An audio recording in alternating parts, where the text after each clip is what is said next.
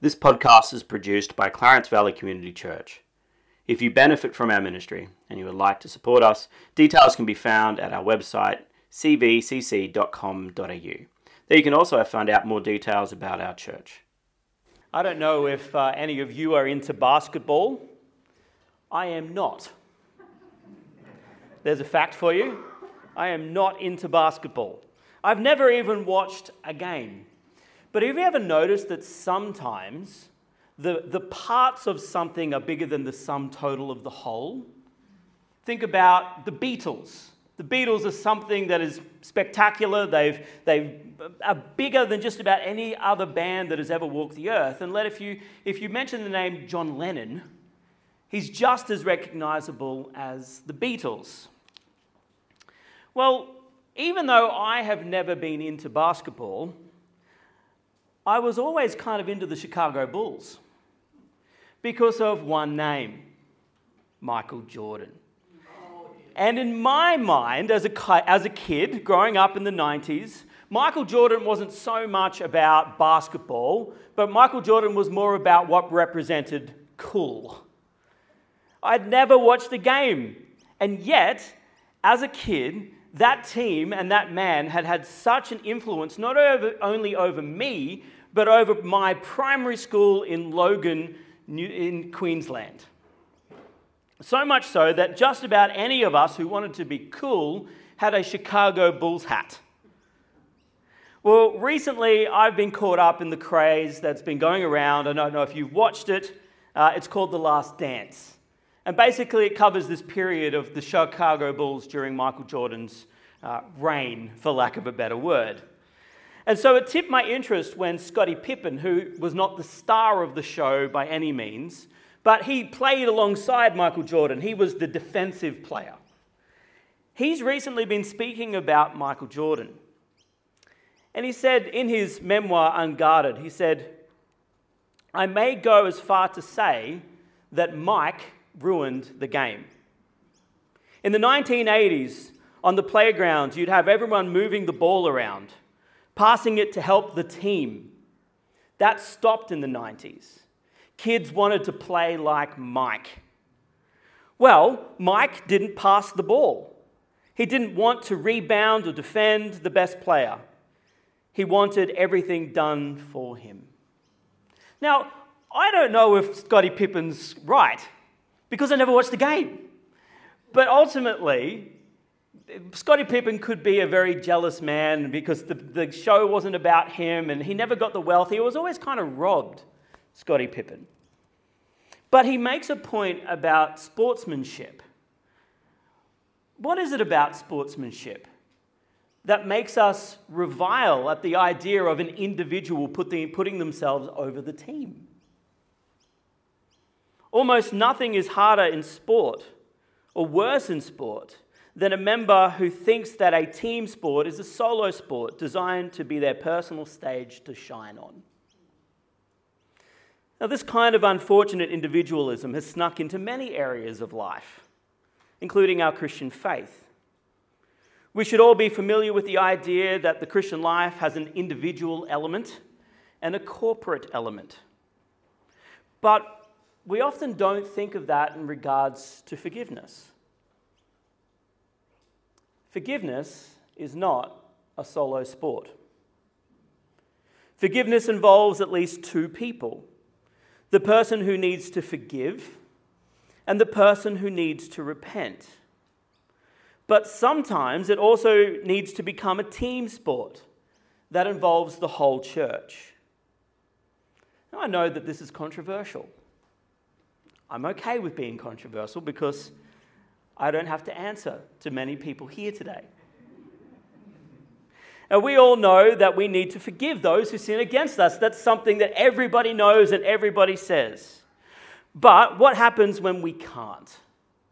What happens when we just can't bring ourselves to forgive? Where will we turn? What do we do? Far too often we turn to pop psychology. The idea that forgiveness is about liberating the offended party of a sense of anger and bitterness. That reconciliation doesn't really matter. But what we should do is turn to Scripture. Here we learn that forgiveness in the household of faith is about recognizing that we are primarily forgiven people. The gospel teaches that we have a mountain of sin before God, but that He took the initiative to provide a way of reconciliation in Christ Jesus. That is the foundation of human forgiveness. How could we, who have been forgiven of so much, not seek out a path of reconciliation with those who have wronged us? And why would we, who recognize that personal sin taints everything that we do, also not be willing to be among the first to genuinely repent to a brother or sister when confronted with the harm that we may have caused? Genuine Christian forgiveness requires two certainties, and often one maybe. The first certainty is that the wrong party must be motivated to restore the broken relationship. And the second certainty is that a repentant party must be prepared to make restitution. And the other often is that the church must be prepared to support that process. Let's have a look at the text. In Matthew 18, 15 through 17, we actually have Jesus. Jesus is the one who is speaking here. And he says, if your brother or sister sins, go and point out their fault just between the two of you. This is really interesting language. This is the brother and sister there out of the NIV is the Greek word adelphos. And this tends to talk about the household of faith. He's talking about if somebody who is a fellow disciple of Jesus Christ should sin against you, the first port of call is to go to that person and bring it out into the light, no matter who it is. Now, we shouldn't miss what he's saying here. The party who has been sinned against takes the initiative and goes to the one who has committed the offense and tells them about what it is that they have done in order that they might repent. And the process is supposed to be guarded. That's intentional in the language of Jesus. Far too often, there are two things that happen when people are sinned against in the church. I'm a pastor. I know it. I see it every day. The first one is that people wallow. They sit at home and say, how dare that person sin against me? Don't they know who I am? Don't they know how important I am? Don't they know that I have feelings? The other thing that happens is even more unfortunate. And that is we go and talk to other people. The process that Jesus here is outlining is one of protecting both other people who are involved in this process, but also the church in a whole. We are sinful people. We are people who are inclined towards certain things, and one of the things that church people might be inclined towards that I've heard is gossip. We don't do many things, but gossip is one of those sins that church people are often inclined towards. And so Jesus is saying, protect that. If you're the person who's been sinned against, don't sit at home and wallow. Go to the person, take the initiative. Go to them and tell them what it is that they have done. Because there are times when people have no idea that they've sinned against you. They don't realize that the comment has hurt. They don't realize that the way in which that they were brought up and the way in which they conduct the dealings within their own household sometimes can rub other people up the wrong way. And simply in a humble and loving way going up and telling that person just between you and them gives them an opportunity right there and then to repent. Brother, sister, I'm sorry. I did not mean to hurt you. This was the intention of my words. Now, this principle is actually based out of Leviticus 19:17. It says, do not hate a fellow Israelite in your heart. Rebuke your neighbor frankly so that you will not share in their guilt. So the law stands behind these comments from Jesus. So to resolve the issue between the two of you alone, perhaps solves the whole issue.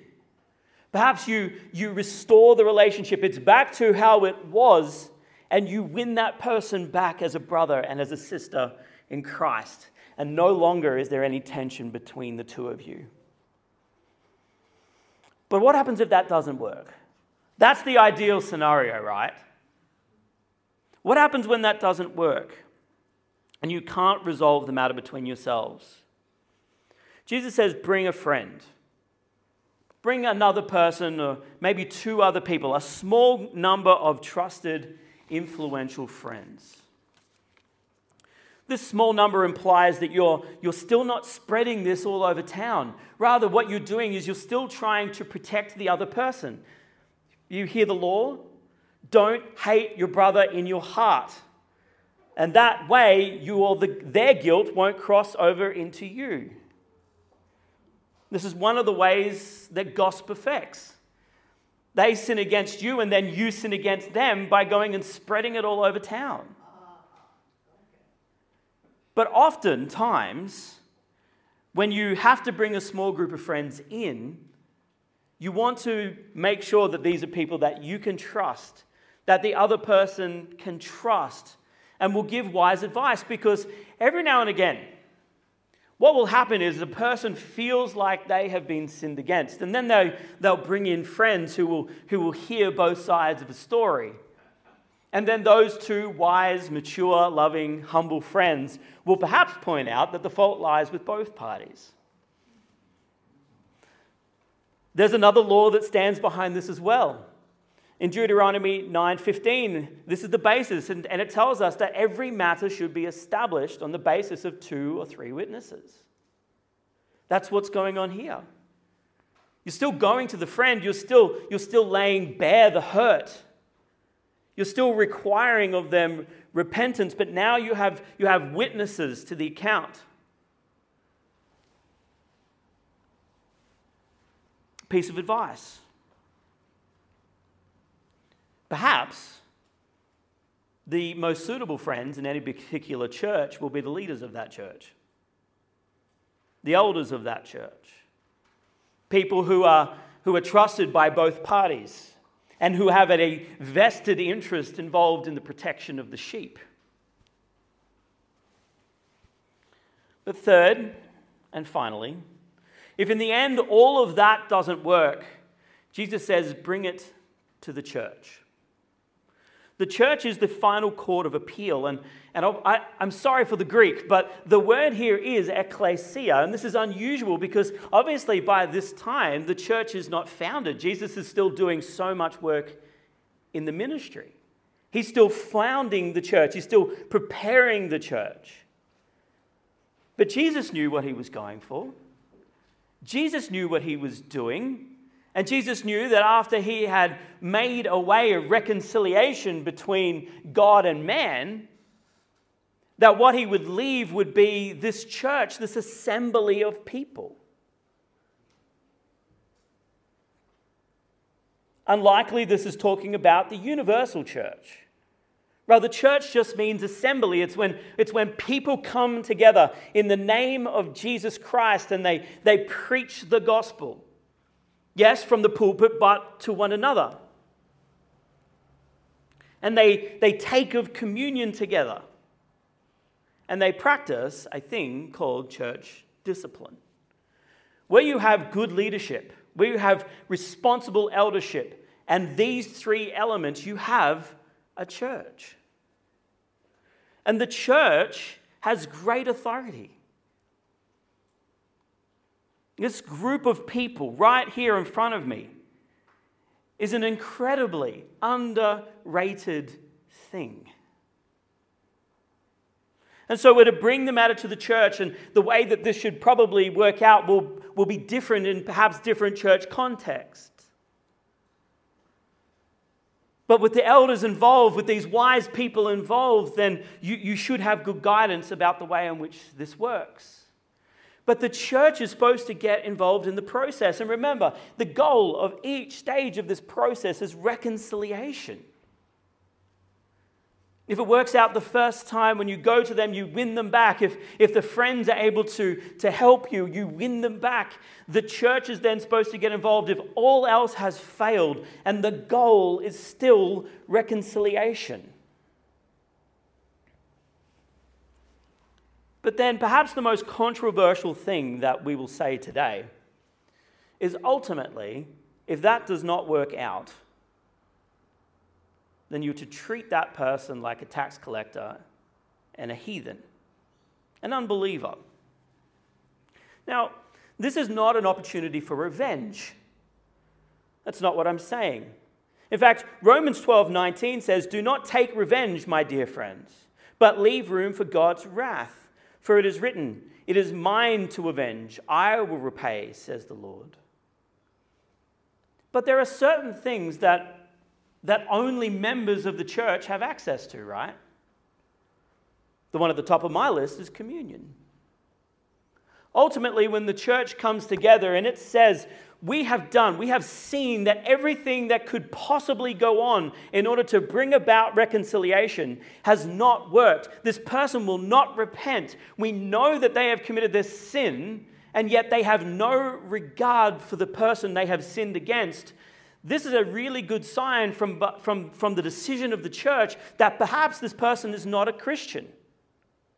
How could anybody who has ever experienced the forgiveness of Jesus Christ, how could anybody who's ever wrestled with the fact that they are a sinner in need of great forgiveness, ever come to a place where their heart is so hardened that they would not forgive another person, and likewise would not repent? This seems to be for Jesus and one of those things, one of those ultimate examples that perhaps this person is yet to understand what it is to follow Christ as a disciple. So it's not revenge, but the other thing it's not is forbearance. I think in our modern mindset of the way in which forgiveness works, that really what I'm trying to do with forgiveness is I'm just trying to make myself feel better. I just want the angry feelings to go away. I just want the hurt feelings to go away. Have you ever heard the saying? I think there's a lot of truth in this statement, right? The statement is that unforgiveness is like drinking a cup of poison in the hope that the other person will die. It's true. There's a lot of truth in that statement. But I don't think that's what forgiveness is about. According to this process, forgiveness is about seeking reconciliation. It's not about your feelings. Hopefully they'll be sorted out as well.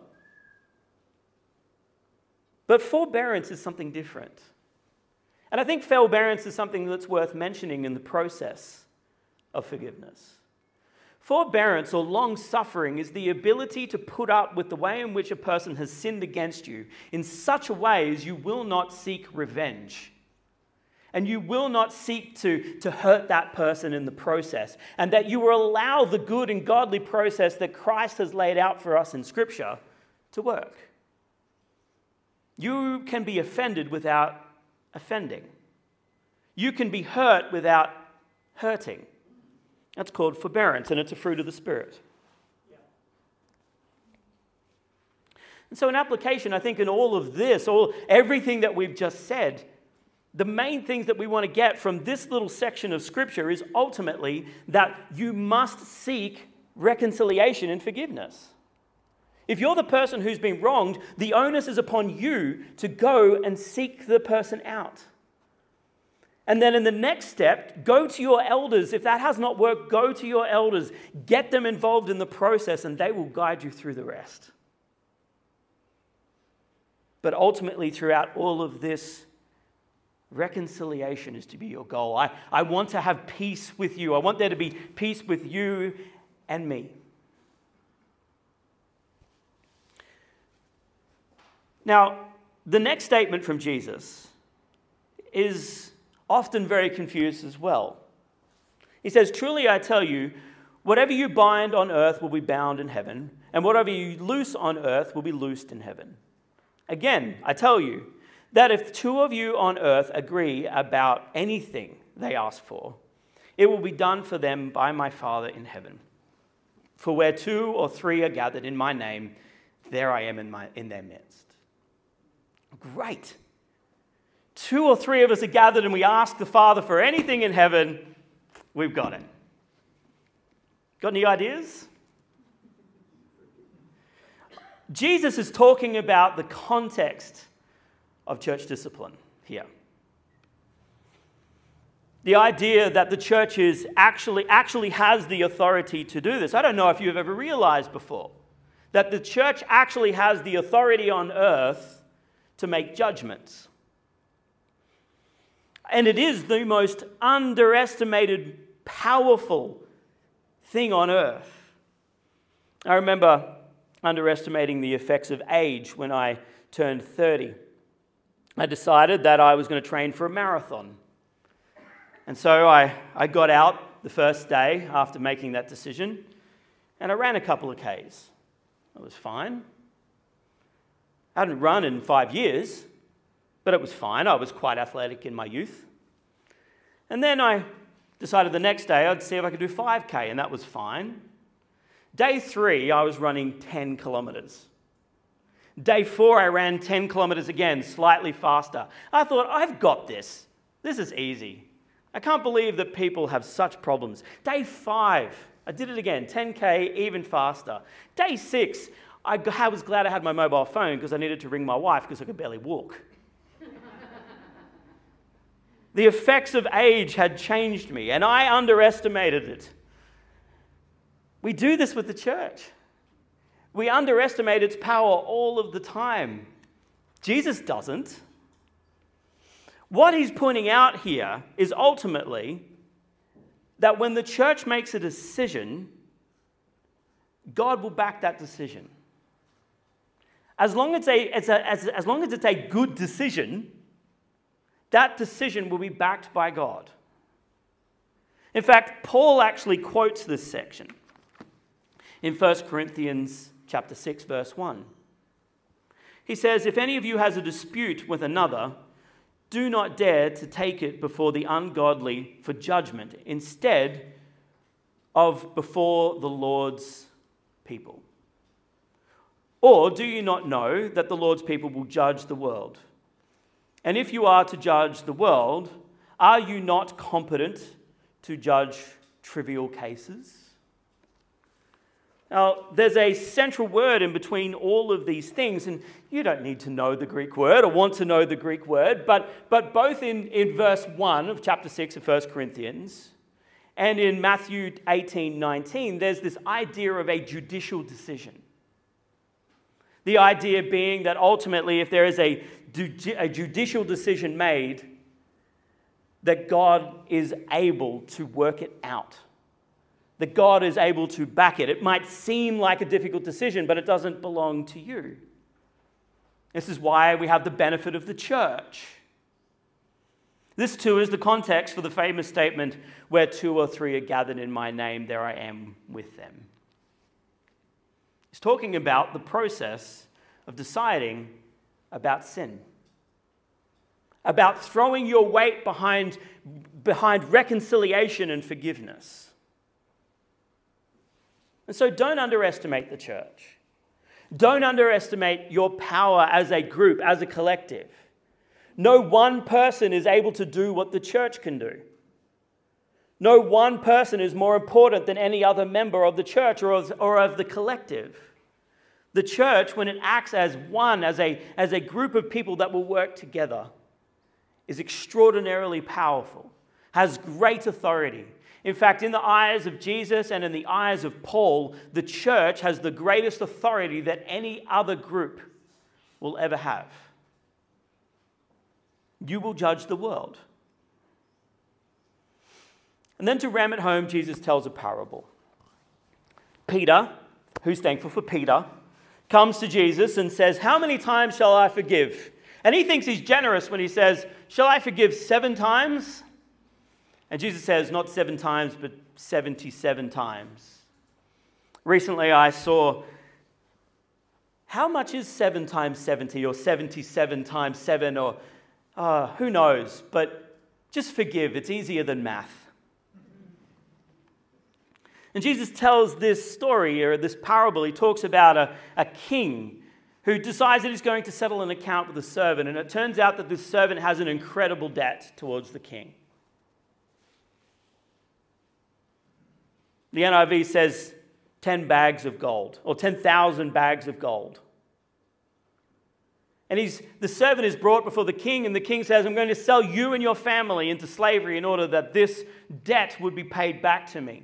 And he begs and he says, no, please give me time and I will bring you the money. I will get you the money. The king he realizes that this is a bad debt. Nobody can pay back 10,000 bags of gold. And so he forgives the debt.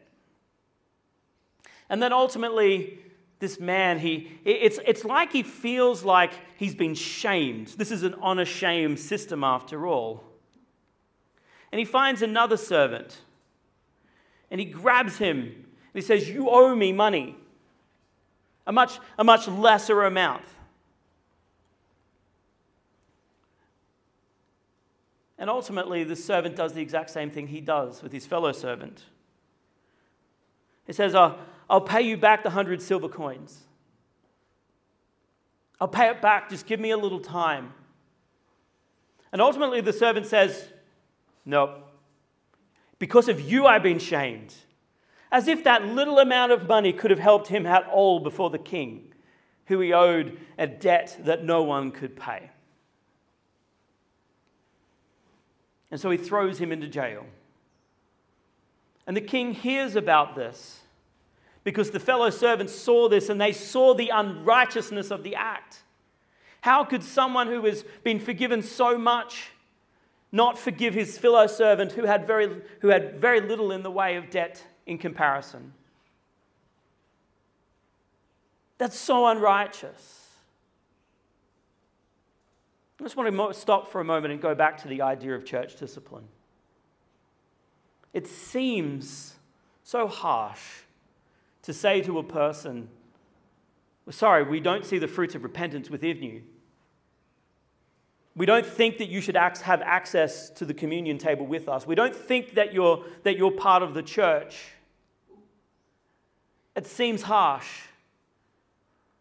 But the servants don't think that it's harsh what happens to this man in the parable. They recognize that it's a just action for the consequences of his sin. He who was forgiven so much should have been willing to pass that forgiveness on to his fellow servant. This man does not recognize the generous gesture from the king.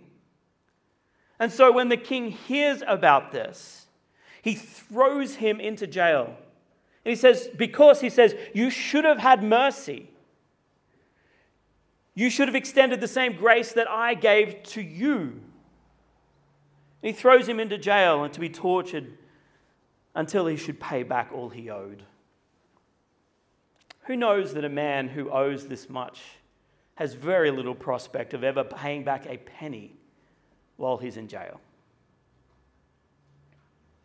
And that's the point. The point ultimately of this story is that this man's plight was tragic because he did not recognize the generous gesture of the king. And then Jesus says perhaps the most difficult thing of all.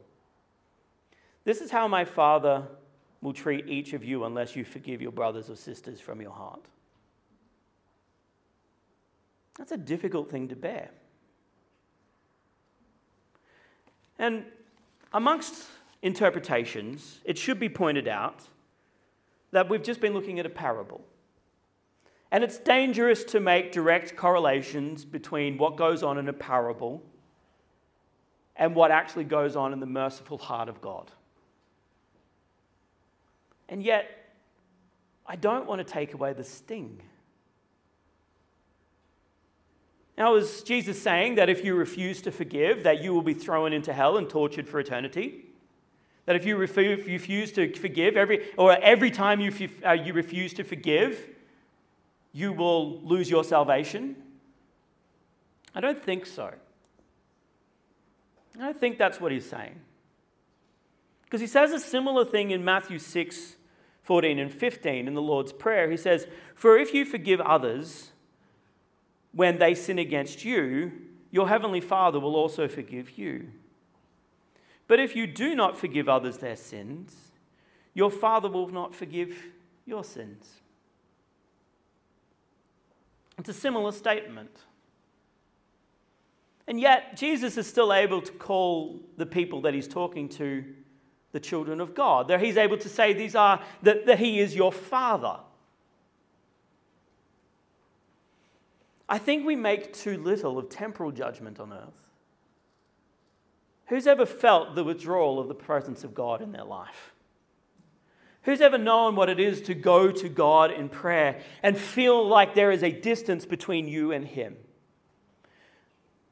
I don't think that we think enough about 1 Corinthians 11 and about the concept of what it is to truly be punished by God for taking of communion in an unworthy manner. In 1 Corinthians 11, when Paul tells you to check yourself, to make a self-assessment, what he's just been talking about is treating other people in the church with indifference. He says, because of this, some of you are sick and some have even died. And so we don't have to be talking about the idea that every time you refuse to forgive a person, you lose your salvation. Rather, Hebrews 12:6 says, because of the discipline of the Lord, he shows that he loves us. And he chastens everyone that he accepts as his son, as his children. The Lord really will discipline us. And so that at the very least is what Jesus is saying here in Matthew 18:35. Forgiveness is such an important issue. The relationship on the horizontal between our fellow man is so important that unless you get that right, then it will affect your relationship with God. The discipline that you experience from God will be perhaps catastrophic. Perhaps even to a point where it will seem like God is distant from you. And for a Christian, for one who loves God, for the one who loves Christ, for the one who values the ministry and the help of the Holy Spirit, is that something that you're prepared to lose? Now, God is more merciful to us than we ever deserve. That's actually the point of the story. That God forgives us when we are not worthy of forgiveness. That God will cover over. He is forbearing our sin until we come to him in repentance. But he doesn't turn a blind eye. If you refuse to forgive those who sin against you, you are displaying the exact same heart of the man who wanted to throw his fellow servant in jail for the sin that he had just been forgiven of. You are yet to grapple with the magnitude of the forgiveness that God has given you. Look to Christ. God was the initiator of your forgiveness. He didn't wait for you. He took the first steps in sending Christ to make atonement at one moment for our sins. Not because we were worthy, but because he loved us even in spite of our unworthiness. If ever you feel that tinge of anger, of bitterness, of brokenness, of relationship, remember that moment. Remember the incredible joy of forgiveness that you experienced when you first felt the love of God in your heart. And then even though that person who sinned against you is not worthy of your grace and your mercy, even though they are not worthy of you going to them and seeking reconciliation. Remember that you were not worthy of God either. And none of us are worthy of one another's grace and mercy. But we are never worthy of the grace and mercy of God. Let that be your motivation. Let that be your foundation. And in doing so, you recognize and you remember all that God has done for you. Lastly, if you're the church, don't despise your duty. You have a role to play in making sure that there is actual and genuine reconciliation between broken parties.